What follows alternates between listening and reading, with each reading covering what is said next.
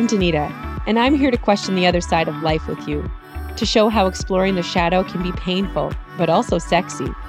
We ask our listeners to unravel parts of themselves they try to hide, and this can be scary, and also bring moments of revelation and elation. In the next 15 to 20 minutes, we are going to question and move through fear and some avant-garde ideas that might make you feel rage, grief, sadness, and also joy. I'm going to share insights and personal experiences about how I've been embracing the dark so I can live in my light. Welcome to the other side.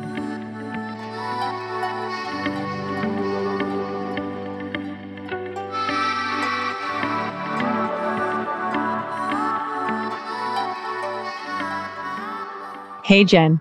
Hey, Danita. All right, let's hit it. Let's hit it hard. Get right into it. Self-sabotaging behaviors connected to neediness. Like stage 5 clinger stuff over here. Yikes. Get off of me. There are times in my life that I have definitely been tenacious. I just couldn't hear them say no. And at that time in my life, my need for love was like highly triggered. So I would basically take love in any form that I could get, like little scraps that this guy was throwing at me. I'm like, sure, that sounds great. And it would be like a one night at 2 a.m. He'd be giving me a phone call and I'd be like, perfect, I'm ready to go. Like, let's go for a drink. Like, what? That is what I'm talking about right now, is stuff like that and how it shows up. This idea that a core wound of neglect, how it shows up in our relationships. And a big one is this over dependence on someone else. You are just always looking for someone for like validation, emotional support. You rely on them to fulfill your needs. Mm-hmm. And you feel anxious and abandoned when your partner's like, hey man, give me some space. That one is tough. That one was tough for me. It was a big core wound that I had to move through. And actually, I've moved with it. I can't say that I've let it go, but I've moved with it and that I can recognize it happening. Even things like in my relationship with Kurt, I remember when we first started dating, I had a surgery done. And so then I was at home recovering, laying in bed, and he wanted to go to a Halloween party. And I'm like, no, don't go. What am I going to do? You're going to rest and recover and take care of yourself. Totally. That is a part of it, right? Is like when you see signs of this stuff happening, what is going on with the other person? And what's going on with you? Like when you see it happening in yourself, okay, what's going on with me? I have to figure this out. Then when you see it happening in your partner or in someone else, you're like, okay, what's actually happening here? Let's chat about that. Let's dive into it a little bit. It's interesting that you were able to work through that, Danita. That's good, or notice it in yourself. And when we were talking about this, it wasn't resonating with me personally, but I've definitely been with partners who have been like this. And I always felt it was just so much. So it's like, if I didn't respond immediately to a text, I would get one back like, you're making me sad, or why are you available? And these kind of questions. And I felt the more that they came at me, unfortunately, the more I pushed them away. That is awful because they were trying to clearly fulfill a need, and I was not helping them out at all. In fact, I was like, see you never. See you never again. You just kind of hit the nail on the head. Yeah, hammer it. Constant reassurance seeking, like asking these questions. Do you still love me? Am I important to you? Why aren't you answering my text messages? All this kind of stuff. When you feel the need to do that, take a moment, pause, and say, how come I have to do this in this moment? Is it because the person is actually demonstrating signs that they might not be feeling that way? Or is it something within you that's projecting that out into the world? There's two different scenarios that are happening there. And it's something to look at in connection to the core wound of neglect. Another big one that comes up is that it's in the same breath, is that you have this fear of being forgotten or abandoned. Then you're the stage 5 clinger. You become like really possessive of them and you're constantly checking on your partner's whereabouts. Like how many people out there have find my phone, but then it's like you can connect it to someone else so then they can always see where you are.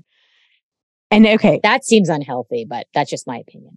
Well, it depends. To me, it depends. Why are you doing it? Are you doing it because you are watching where they go and you don't believe them? Are you doing it because you are afraid of being forgotten? or abandoned. And so you're like really possessive of them and they're like, and you want to know where they are and who they're with at all times. Are you doing it because you feel insecure? Or are you doing it because it's your child and you want to make sure that they're safe? Well, that's understandable. Which one is it? And why? Why are you doing it? And that's a big one. And when you can answer yourself honestly, if it truly is, it's like, I don't trust my partner, or I need to know where they are all times. When you're just answering yourself honestly to these questions, then you're just starting to create an awareness of what your beliefs are, what your feelings are. And that's actually a great first step of just being like, okay, this is how I feel. And in this moment, this is what I need to do to feel reassurance. And hopefully I move through this at some point. That type of behavior is going to have a really significant impact on your relationship and it's going to strain it. Yes, because from my perspective, there was no number of times that I could provide this person reassurance. Like I would do my very best to constantly reassure and constantly support. And they never either believed it or took it to be true, or it was never enough. And it became so emotionally exhausting from my side of the partnership. And I felt bad because I could never fulfill this feeling for them of being reassured ever. Even what you're saying, all I can hear right there is that there was no healthy boundaries and that the person had such a hard time maintaining their own independence because they were just looking to be reassured by you, looking for validation from you. And then they were prioritizing your needs above their own. So like that healthy boundaries just wasn't there. And people that have this core wound of neglect, they often put other people's needs ahead of their own. They don't have the healthy boundaries and they're so intertwined and involved in their partner's lives. It makes them feel good. It gives them that reassurance and that validation that they're seeking. But also the fear because they don't want to be abandoned.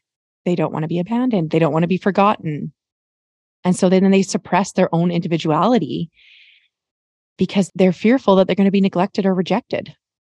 And this comes from core wounds from early on in childhood, Danita?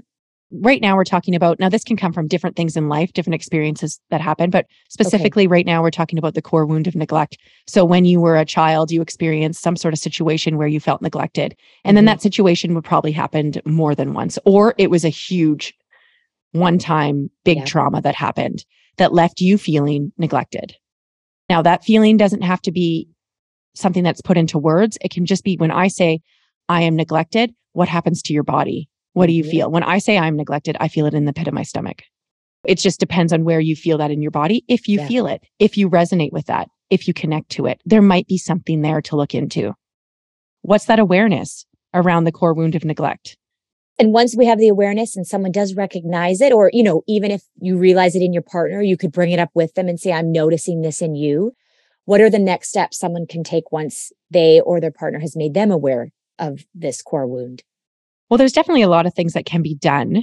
You can start by journaling, just whenever it happens, start recognizing it, creating the awareness, and then acknowledging it. The big one is actually saying, yes, I feel this way. No one wants to admit like I'm a stage 5 clinger. No, of course not. Especially because of the connotation surrounding it and the way, of course, it's like stage 5 clinger. It's all negative. It's viewed as a negative experience. The big part is acknowledging it. You can journal about it. You can write about it. You can do meditations on it. You can work with a guide, a coach, me, move through the emotions connected to neglect, and then actually move through the core wound of neglect and all the different experiences that have happened in your life where you have felt this strong emotion come up because of previous experiences that have happened to you. And Danita, once you're working through with them to figure this out, what does it look like on the other side? Ooh, great question. I always love the other side.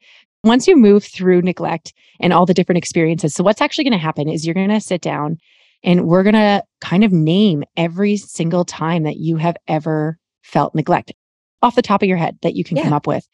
And then we're going to put on bilateral music and we're going to just start journeying through the nervous system and find the subconscious and find a situation where you felt really neglected. And then we're going to move through the emotions that come up. So often things that come up are sadness, grief, frustration, resentment, anger. And you're just going to sit through those emotions and really allow the brain to process and feel these emotions, and then allow the body to feel and process the emotions so that we can really move through the stagnant feelings that are being held in the body and then move through the impact that this situation has had on the way that you react and the way that you feel in the world and the way that you show up. So what's going to happen on the other side is that you release the feelings that of frustration, resentment, neglect, anger, sadness, grief, and you move through them all. And on the other side, you take them with you. They're always with you. So you move through it and you move on with that. I've had the pleasure of working with you on other core wounds, not specifically neglect. It is extraordinary what you do. And I really don't even have the words to explain how life-changing it is to come out on that other side. And it's just the relief I personally feel. And now when events or things happen that I can recognize and relate to the core wound that I have, and I can work through those emotions, it's like I'm a new person. That's how I feel after working with you. And I would imagine that regardless of the core wound, this one we're specifically talking about neglect, that people would have the same reaction that I have.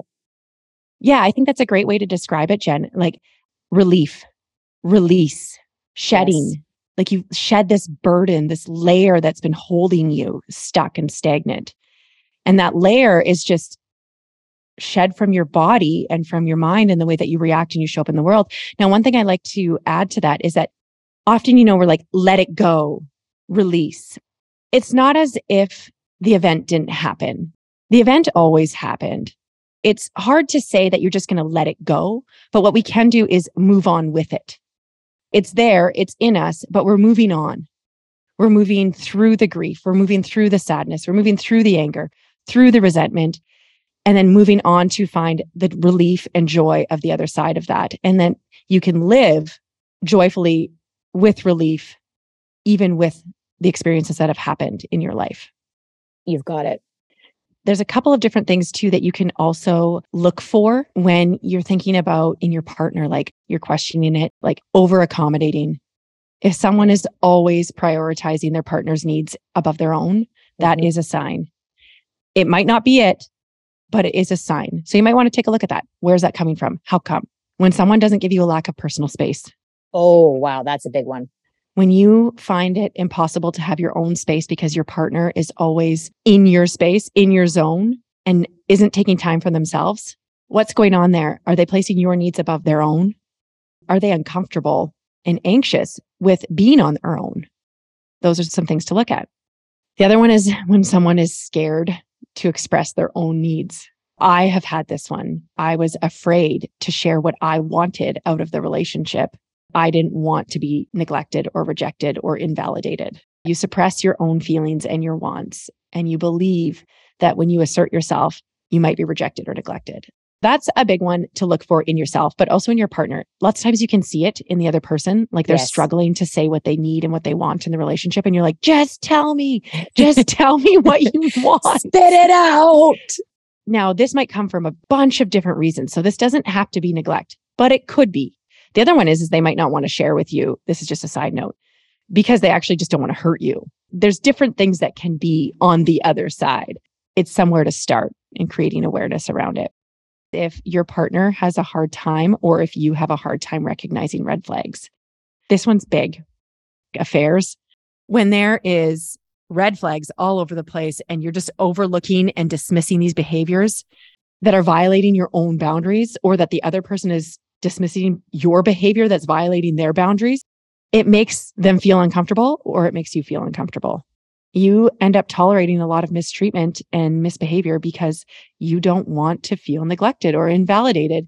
And you're constantly looking for that reassurance. And even if it's unhealthy reassurance, at least if you're in the relationship with a person, those are some signs that you might want to just take a look for when it comes to the core wound of neglect, because they impact our intimacy levels, they impact our relationship, they impact how we communicate with our partner, and they show up in different ways that can be really, really draining on a relationship and stressful, and ultimately can either end to like a divorce, or else it just ends in a relationship that is exhausting for both of you. It is the core wound of neglect and how it impacts intimacy and relationships. And it is something to just create an awareness around, and how you're showing up in your relationship and how it shows up in the relationship, because often core wounds take on their own identity in a relationship and they're not a true reflection of who you are or who your partner is. And Danita, thank you. I really appreciate you giving us clear, markers to understand when these things are showing up, then we're looking at the core wound of neglect. You did a phenomenal job of really laying it out for us so we know what to look for both in ourselves and in our partners. Thank you, Danita. Thank you, Jen. As always, I love the conversation. I love your input. I love your ideas. Have a beautiful day, everyone. Thank you so much for tuning in to today's episode. It is my mission to help as many people as possible explore the other side of life, to find awareness in their truth and learn to love where they are at and discover where they can go. So if you found support and guidance in any way today, I would love to hear from you. The best way is to simply share your love by leaving me a comment on whatever platform you are tuning in from. I will be reading every single one of them. Or you can connect with me on YouTube, where I share healing sound meditations. And you can always learn more about me, my services, and what it is I do at www.gypsyheart.ca. That's www.gypsyheart.ca. I can't wait to connect again soon.